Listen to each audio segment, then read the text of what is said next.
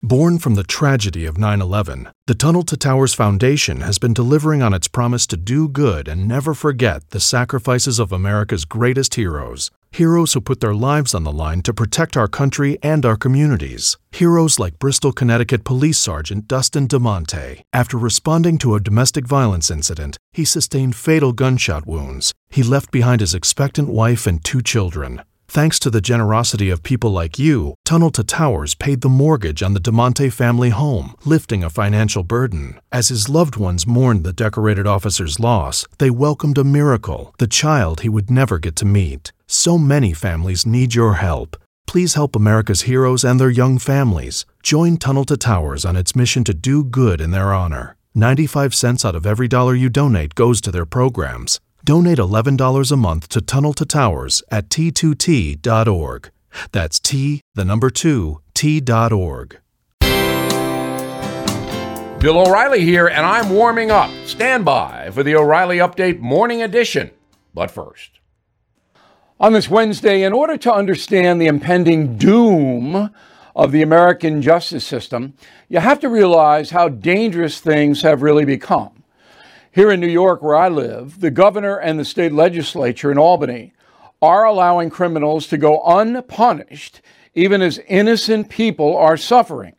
Crime victims can expect no protection or court-sanctioned retribution in the Empire State. Same thing in California, Illinois, Oregon, and other liberal places.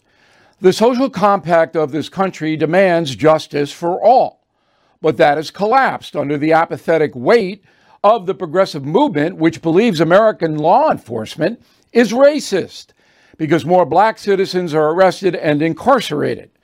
That misguided point of view totally ignores the fact that African American crime victims far outnumber other groups on a proportional basis. Yet, most black voters continue to support soft on crime politicians. Totally illogical, but true. It used to be that Americans had confidence that most crimes and civil wrongdoing would have consequences.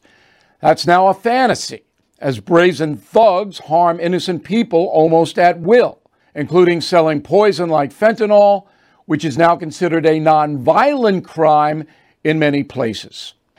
Somewhere down the line, this atrocious apathy on the part of elected officials will stop, but not before millions of Americans will be harmed. Back after this. Did you know water heaters last about 10 years, refrigerators typically about 13? Every day in our homes, we rely on aging systems and appliances. I do. That means it's time to consider safeguarding your budget from unexpected expenses. American Home Shield has a solution. Pick a plan that's right for you, and when a covered item in your home breaks, contact their professionals to repair or replace it within the agreed-upon coverage limits. It's that easy to stay stress-free and limit budget-breaking surprises. Right now, take $50 off. Please go to ahs.com/bill to save $50. That's ahs.com/bill. $50 off any plan.